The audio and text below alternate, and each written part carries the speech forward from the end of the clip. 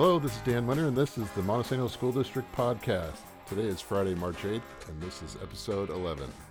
Feel free to subscribe in order to stay up to date with the goings-on around the district. We'll be holding brief interviews with staff, students, and community members to discuss topics that may be of interest. Today's guest is junior-senior high teacher Gretchen Ray.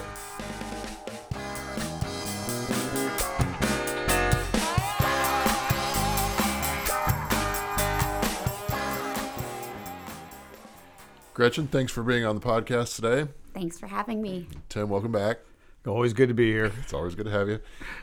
So, Gretchen, wanted to talk to you about your transition from specifically third grade to the junior senior high. So you've been with us in Montesano for 4 years. Yep, 4 years. Taught in Aberdeen before that for 9-ish. Yep.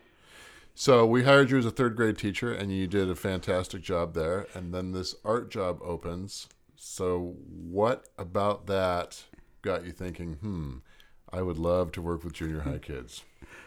Well, art has always been something that's a passion of mine. I loved art in college, loved art prior to college, and really... Where did you go to college? I graduated from PLU in my undergraduate career. Go Lutes. Go Lutes. Yeah. And it was something that I found myself doing in my dorm room and decided that art was something that I should pursue. And so I did.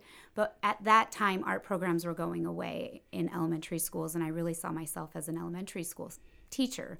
So I did my career of elementary school for 15 years. And I saw that art position open and really did some soul searching of, is that something I want to pursue? And it was. So that's when I started asking questions about what would it take for an elementary teacher to head up to the high school and teach art. So what about going to the high school has been the most surprising thing for you in terms of working with kids of that age? It's only 10 minutes, right?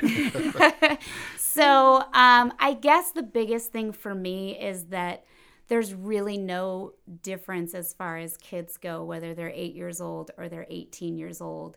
Really, behaviorally, they're all about the same. They all have the same needs. And so I just expected a big difference with teenagers, and it's really not that big of a difference when you get down to the basic needs of every child. So I think that's been the biggest surprise for me. Okay, so I was in your classroom 2-3 weeks ago, and it was a high school class, and there were kids doing a project, and I was commenting about my lack of art skills. Mm-hmm. And your comment back to me was, everyone has the ability to do art. So if it's somebody like me or a student with the same sort of artistic inability, what do you do with those kids to show them that they can have success in art?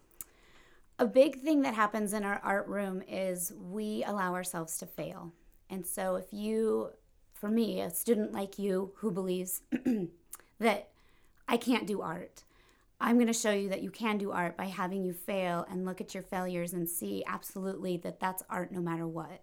We all see art differently. We all create art differently. And so if you can look at your failures and see where there's artistic elements within that, then you're going to start to see yourself as an artist. So, those classes, those not classes, but those things that people go to where there's a group and they all paint a picture, and which blows me away because I still think I couldn't figure that out, even though, you follow Bob Ross along. But sure. That's what's interesting to me. I would love to be able to do art. Yeah, and, you can. Well, you keep saying that. I'm not going to believe it. Well, you are in a room with several art challenged people. So I guess my question to you, Gretchen, would be, how would you take someone like myself, art challenged and horrible, to take us? So what's the first step? You said, well, we're going to make you believe that whatever you drew was a failure, but it's going to get better. But still, you draw a picture of a horse, I draw a picture of a horse, there's going to be some decided differences. True, yes. It starts with mindset as well. Your expectations of what your horse should look like are going to have to change as an artist. So part of looking at that failure, and everybody sees that word failure differently. I see it in that it's opportunities for growth and learning. And so if you think that your horse should look exactly like this picture of a horse that you're trying to draw, but it doesn't look like that, then as an artist, you need to reshape your thinking. I really am into growth mindset as well. So if we walk into an art room and we're like, I'm a terrible artist, I can't draw, I'm not ever going to create art in my life, then you will fulfill that. Yes, you won't. But if you walk in knowing, okay, I'm going to look at this picture of a horse, and now I'm going to see what elements of that horse I want to bring out into my drawing or whatever I'm doing. Did I capture that? Yes. Then you are on your way to becoming an artist at that point. So in the grading, in the high school kids, I'm just assuming are kind of grade conscious, and they want to make sure that they get an A. Yes. But I still basically don't have the same talent that you have. How do I get an A in art and still not be the artist that you think I should be? Well, so when you go, my grading is not on artistic ability. Okay, good. My grading I have a chance. is on, are you following directions? Are you trying? If I have some artists that are fearful perfectionists, and so they won't even put anything out on a paper, and I just have to get them to try. So a lot of my projects have criteria that I want my artists to follow.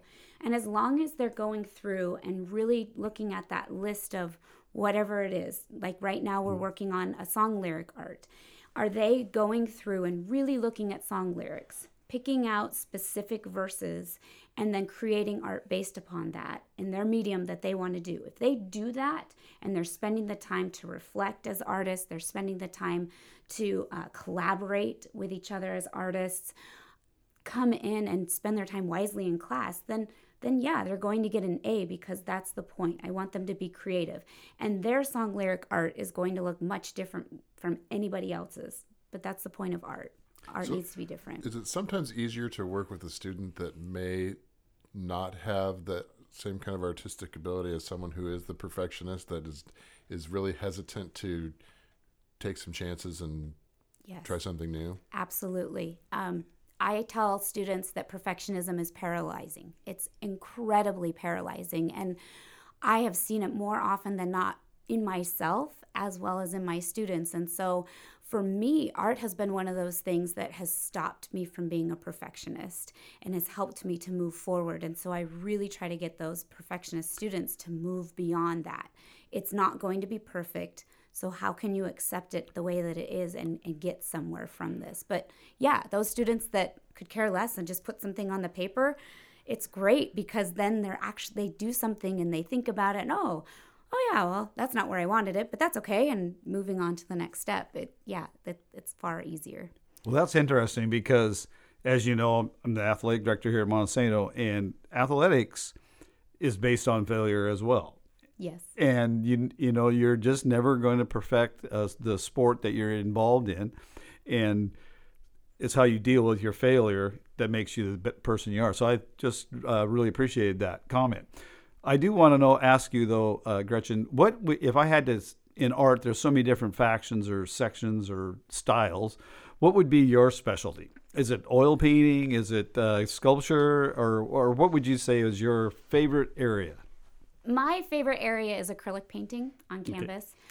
I haven't done it for many years, but that's my go-to. If I think about art and what art I want to create, that's that. I'm also an artist that I struggle with creating from things in my head. I create from things that I could see, and I'm an observational artist. So as long as I can see it, I can create it. Okay, let's go back to this horse thing. If you were going to draw a horse, Tim, what kind of horse would it be? Well, it'd be a racehorse, because I want to have a horse that's sleek and athletic looking. I don't know how that would look. I have to take 1 second and just say that for years we hung a Christmas angel that I made in first grade on our Christmas tree. And after about 8 to 10 years, my mom looked inside of it and saw a U. And basically my teacher had gave me a U.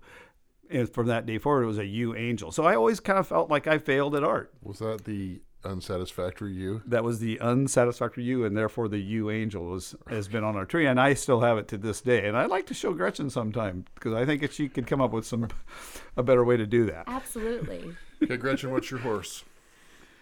Oh, I don't know the names of horses, but I always like the ones, I think they're like painted horses that have the black, or not, the brown and the white, and they're all sorts of different colors. I don't know horses either. Yeah. And my wife does, so if I get this wrong, but that might be called a paint. Okay. But there's also an Appaloosa, and, Matt Dillon rode a Palomino on Gunsmoke. I'm going to go with the Clydesdale. Oh, those are good. I like the hooves. Yeah. Okay, you're going to go with the workhorse. Well, then they're just big. Okay. Could I draw it? No. But you could try. I would certainly give it a shot. Well, Gretchen, I know that kids are thrilled to have you over there. I hear all the time Miss Ray is awesome, from both junior high and high school kids. So it's great to have you over there. And I know you're looking to expand the art program as we go along. And I'm excited to see what that becomes. So thanks again for being on the podcast, and keep up the good work. Thanks so much. I'm happy to be there. All right.